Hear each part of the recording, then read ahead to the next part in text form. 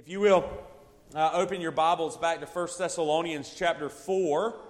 If you remember last week, we began to tackle these first 12 verses of this chapter, and I even admitted last week that we were going to spend much time in these verses, and that we were going to have to unpack different sections of these verses as well.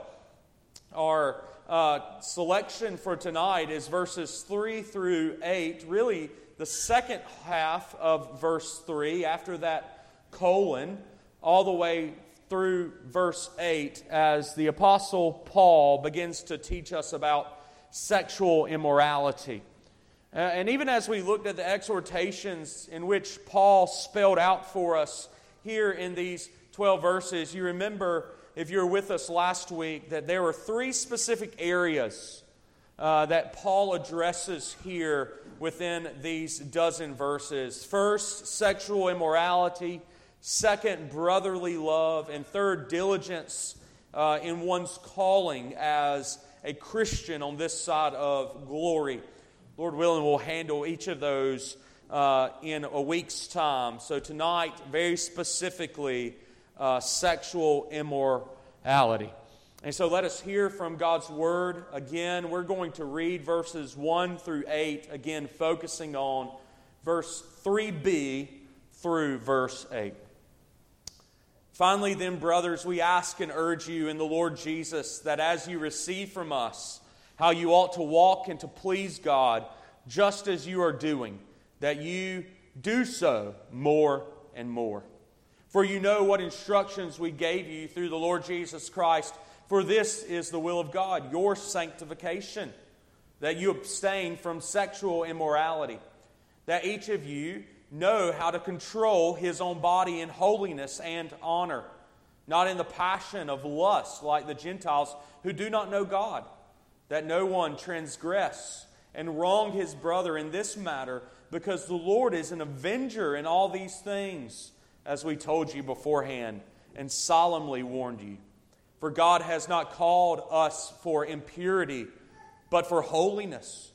Therefore, whoever disregards this disregards not man, but God, who gives His Holy Spirit to you. This is the word of God for the people of God. Thanks be to God for it. Well, here in our text, as we think about how Paul has commanded us to become what you are, to walk in holiness and walk in holiness more and more. And as he says that we need more holiness, we need to be sanctified in these three areas of sexual immorality, brotherly love, and diligent in one's calling or one's work. We come to this hard subject of sexual immorality. And as Paul tackles this subject of sexual immorality, he actually does it in two very direct ways. He gives us first a general direction, and then he begins to give us specific direction. He gives an overarching statement of sexual immorality, and then he gives us some specific applications for how to live a sexually moral life. And so you look at verse 3b, that last half of verse 3, and you see that general direction. This is the will of God, your sanctification, that you abstain from sexual immorality. Now, before we can even dive into what Paul is discussing and the language that Paul uses in addressing this very general directive, we have to understand that all of our conversation, even the Lord Jesus Christ, as He begins to have conversations about sexual immorality, He always draws the reader back to Genesis 1 and 2. He tells us that the Lord has established sexual purity, that the Lord has established where sexuality must be held.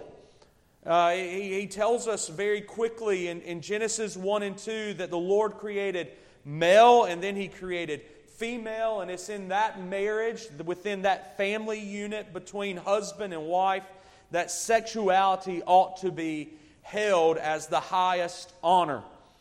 In fact, probably one of the greatest things that I've read in the past number of weeks is from a book that that Lee has taken the deacons through during their stated meetings called the Masculine Mandate by Richard Phillips, who is the pastor of Second Pres in Greenville, South Carolina. He begins to direct the reader to kind of ponder the things of Genesis 1 and 2.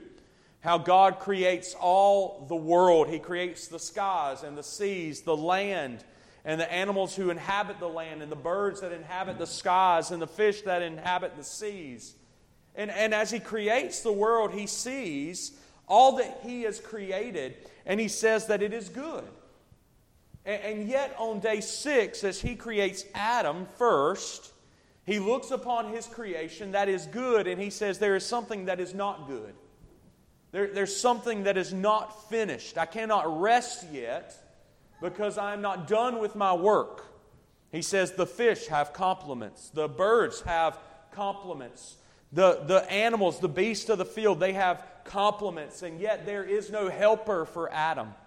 And so He puts Adam into a deep sleep. We know the story of creation. He puts Adam into the deep sleep, and he creates Eve, the first woman, from the rib of the man. And He says, as He wakes up Adam from this supernatural sleep, Adam, here is your wife. And you remember as Adam sees his wife for the first time, he says, at last, flesh of my flesh and bone of my bone.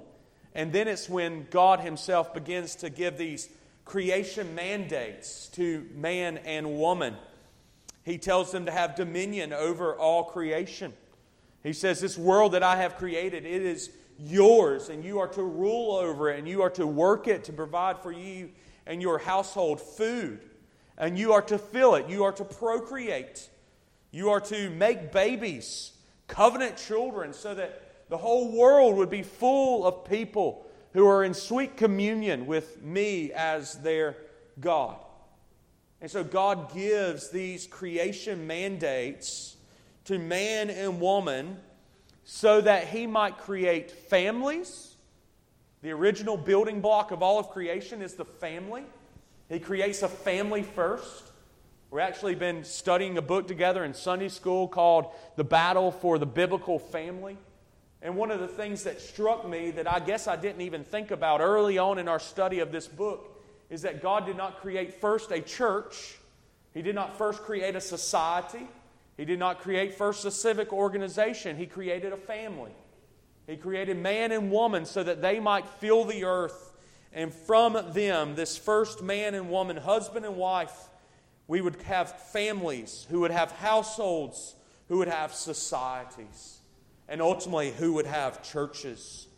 And so He tells us that sex and sexuality are given to fulfill what God has commanded. To fulfill this mandate of filling the earth with Christian families so that we might have Christian society, so that we might have Christian churches who walk in the ways of the Lord.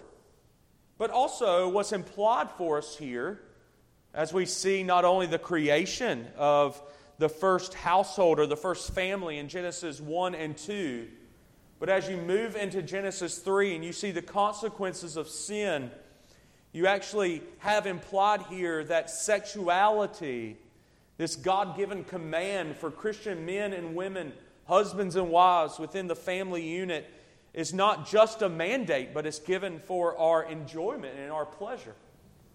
That is something that we have to be very aware of. That God has given us a sexuality within the marital union for the enjoyment and pleasure of the husband and the wife. And this enjoyment and this pleasure in our sexuality then pours from it the mandate, the accomplishment of the mandate in which God has commanded for His people. How gracious is our God, right? That He would give us something that is pleasurable and enjoyable for us to accomplish the tasks that He has given. It gives a whole new meaning, doesn't it, to David's declaration that your mandates, your laws, are a joy to me.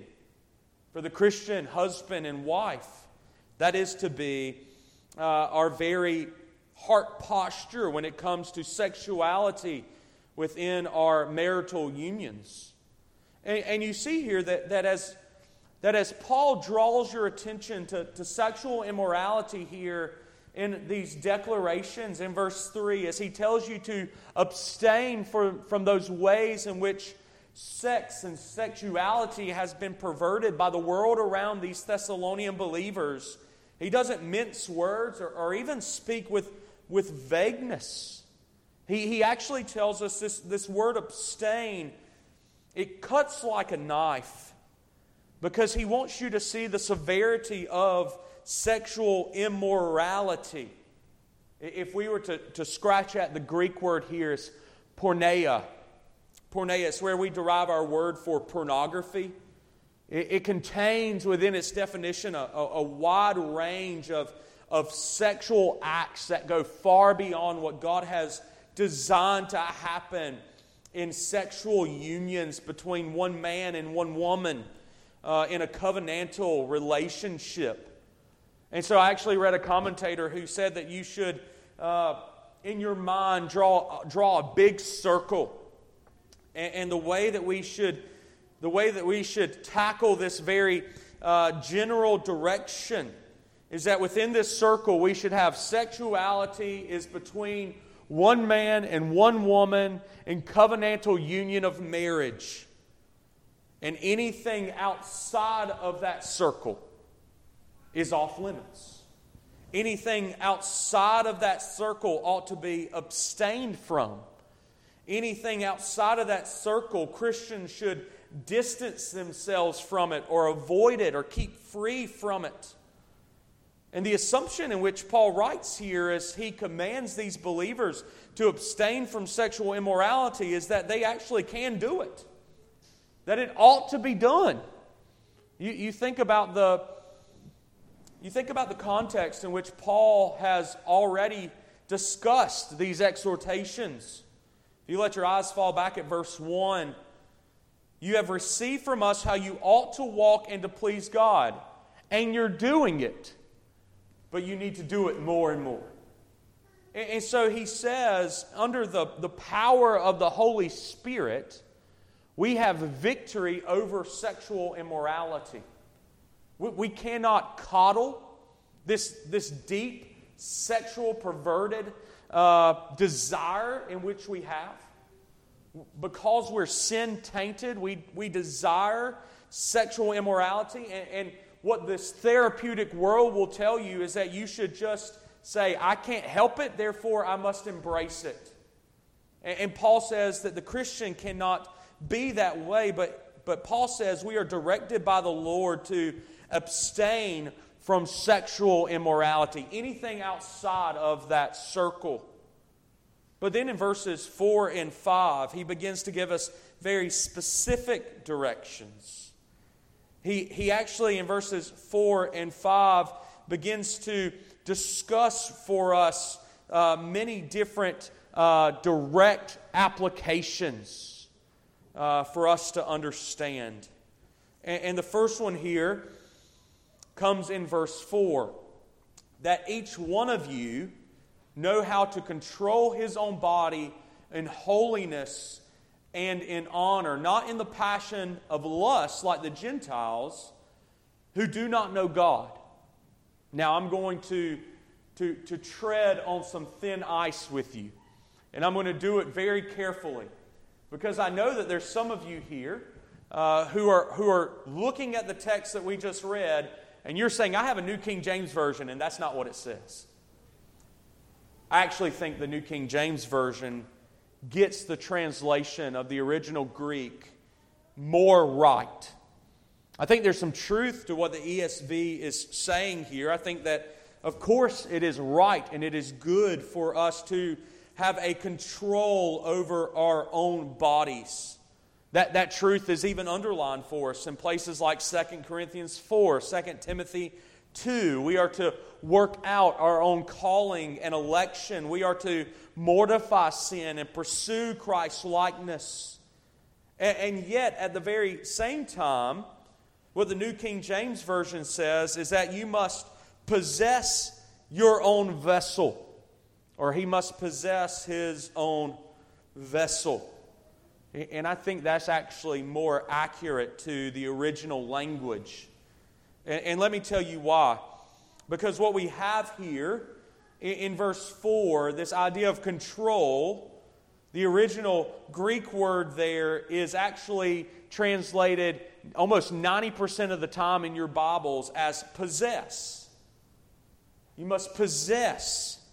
And what we actually see there in his own body, actually you might even have a little subnote there, is better translated as how to possess a wife for himself. Even all the early manuscripts seem to translate it in that way, that the best way to fight against sexual immorality in our culture is to possess for you a godly spouse.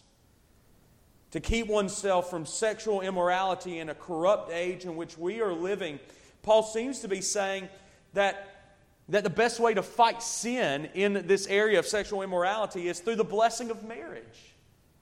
And that's put on clear display for us in 1 Corinthians chapter 7, isn't it? As Paul is exhorting man and woman, he reminds husbands and wives that our bodies are not our own, but they belong to our spouse. And we are not supposed to withhold our bodies from our spouses unless it's almost like a season of fasting, so that we might pray and seek the Lord together. And it actually goes a step farther for the wife, and it says, wives, you are supposed to allow your husband to enjoy your body so that you might help him fight sin and temptation. The Scriptures know how men are wired and how men's hearts are tainted. That the desire is for immorality and sexuality. And so it is this idea that the best way to fight against that, men, the best way to fight against that, women, is to yoke yourself in a covenantal union with a godly man and woman. It's essential in this fight against sexual immorality. It's essential in the pursuit of sexual purity. And you might be saying, well, Matt, I really don't like that language of possessing his wife or possessing his vessel. Don't get bent out of shape of how the Bible is speaking. This possession is something that's obtained. Okay, it's not. Paul's not saying that a wife is merely a piece of property. Rather than it's acquiring something that we long for and that we enjoy. And this idea of a vessel, as this most faithfully translated, is something that a husband might pour his sacrificial love and service into. You know, we like, as men, we like to remind our wives of that phrase in Ephesians 5. You know, the Scriptures say, you must submit to your husband. And we love pulling that card, playing that card, and yet we miss the gravity of what's being said to the man. Because the man is now going to answer for the way in which he leads his wife.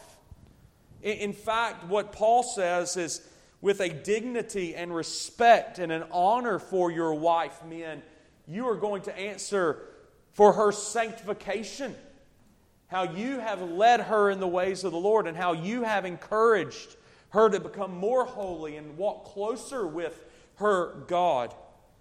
And so in a covenantal union, there's an honor, a dignity, a respect for the spouse. And also at the same time, as 1 Corinthians 7 says, we must guard one another from the temptation of sexual immorality.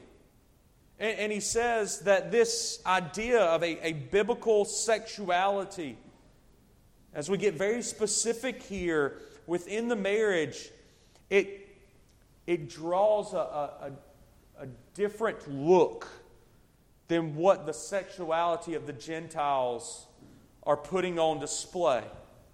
He says there in verse 4, each one of you know how to control his own body. There's some truth there. I think it's better each one of you possess his own vessel, his own wife, to fight against sexual immorality.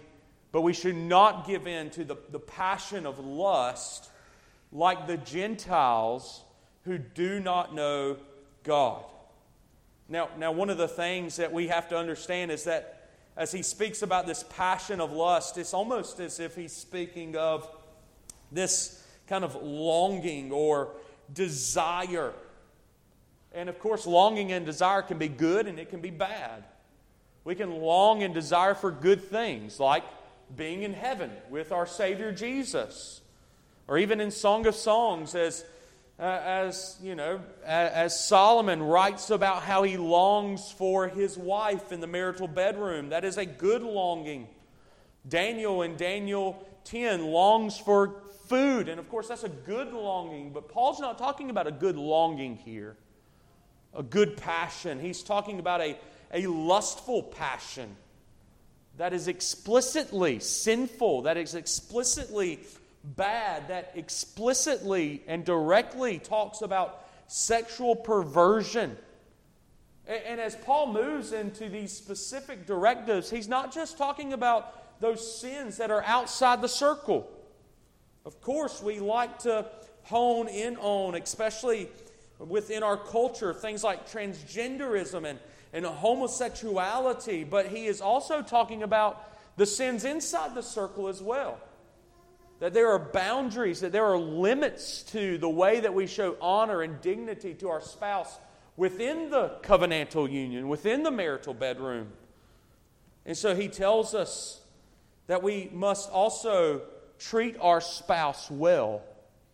And anytime that we treat our spouse like a passion lust of the Gentiles, we're proving that we do not know God. In the marital bedroom, what Paul is speaking of here, in our sexuality between one man and one woman, husband and wife, in covenantal union with one another, we must know that not only is this a gift from God, but it's a way that we serve each other with dignity. You know, I know that we're in mixed company here, and I was actually debating how to say this with Lee as we were talking before church. But brothers, husbands, we cannot treat our wives like gross scenes of a pornography film. You know, one of the things that I have been just turned off by is a number of marriage counseling books that are just completely and honestly vile within the subjects in which they tackle. It was funny, the one book in which I still have in my book collection at home is written by a guy named Mark Driscoll. He started a mega church out on the West Coast. He fell from grace. He was disciplined. He was kicked out of all the networks. He started a new church in Scottsdale, Arizona. Stay far away from him. He used to be the poster boy of the young, restless, and reform movement. And yet he wrote a book called Real Marriage with his wife, and it would make a sinner blush in the things that he says we ought to do in the marital bedroom that are just vile and wicked. And even I was telling Lee that I had a professor who, in seminary, he was an adjunct professor. He was not on permanent faculty, but they had him in to teach a counseling class. And he was speaking of a marriage conference in which he would have each and every year in his church. And on the last night of the marriage conference, the husband of the marital union was able to write on a postcard the acts in which he wanted to perform with his wife after dinner. And they couldn't say no. They had to give in to those acts. And he admitted, and sadly he was joking about some of the things in which they wrote about that they wanted to do with their wives. And quite frankly, some of even the examples that he gave about his own church members were disgusting. Marriage conferences are pushing this idea that there's no limits within the marital bedroom. But what Paul is saying here is that we cannot treat our spouse with these sinful pleasures, because if we do so, we're showing that we have no knowledge of the one true God. He says if our view of sexuality is simply about our own pleasure and not the dignity and honor and the pleasure and the enjoyment of our spouse, then we are committing grave sin against a holy God. And He actually tells us that, doesn't He? He says in verse 8, "Therefore whoever disregards this, disregards not man, but God who gives His Holy Spirit to you." And so Paul is saying very clearly here, the sins outside of the circle, they're off limits. They should be abstained from, and the Lord says so. But even the sins within the circle, when there's a lack of dignity and honor and affection and mutual pleasure and enjoyment within the sexual union of a husband and a wife, a man and a woman, those sins are forbidden as well. Thus saith the Lord. And so we must take it seriously. But then in verse 6, he also gives us this frightening warning as he gives us very specific directions. That no one transgress and wrong his brother in this matter, because the Lord is an avenger in all things, as we told you beforehand and solemnly warned you. What is Paul saying? Is he moving subjects? Is he transitioning to this idea of brotherly love and affection, that we ought not to transgress or wrong our brother? I don't think so. I think he's still talking about sexual immorality, and I think he's still talking about sexual immorality simply because of those three words, in this matter. You see, in the culture in which the Thessalonians lived, marriage was nothing more than a social contract. And it was something that could easily be dealt with in a court system of the Roman Empire. And so men stole their brothers' wives constantly. And even sometimes the wives would go willingly to their husband's friends or other family members. And the civil authorities of that culture not only would allow it, but they would applaud it. And yet, what the Lord is commanding us here in this sexual immorality is that we're not to defraud, cheat, get better of, be greedy for our brothers' wives or our friends' spouses. But we must be, as we often say, one woman men or one men women. You know, that is very important for us because, you know, the temptation of the heart is to covet what our neighbor has. That's very explicitly before us in the Ten Commandments, isn't it? But we must be reminded that there is a limit to how we are to pursue our wives and our husbands. And we cannot go trading husbands and wives, for that is sexual immorality.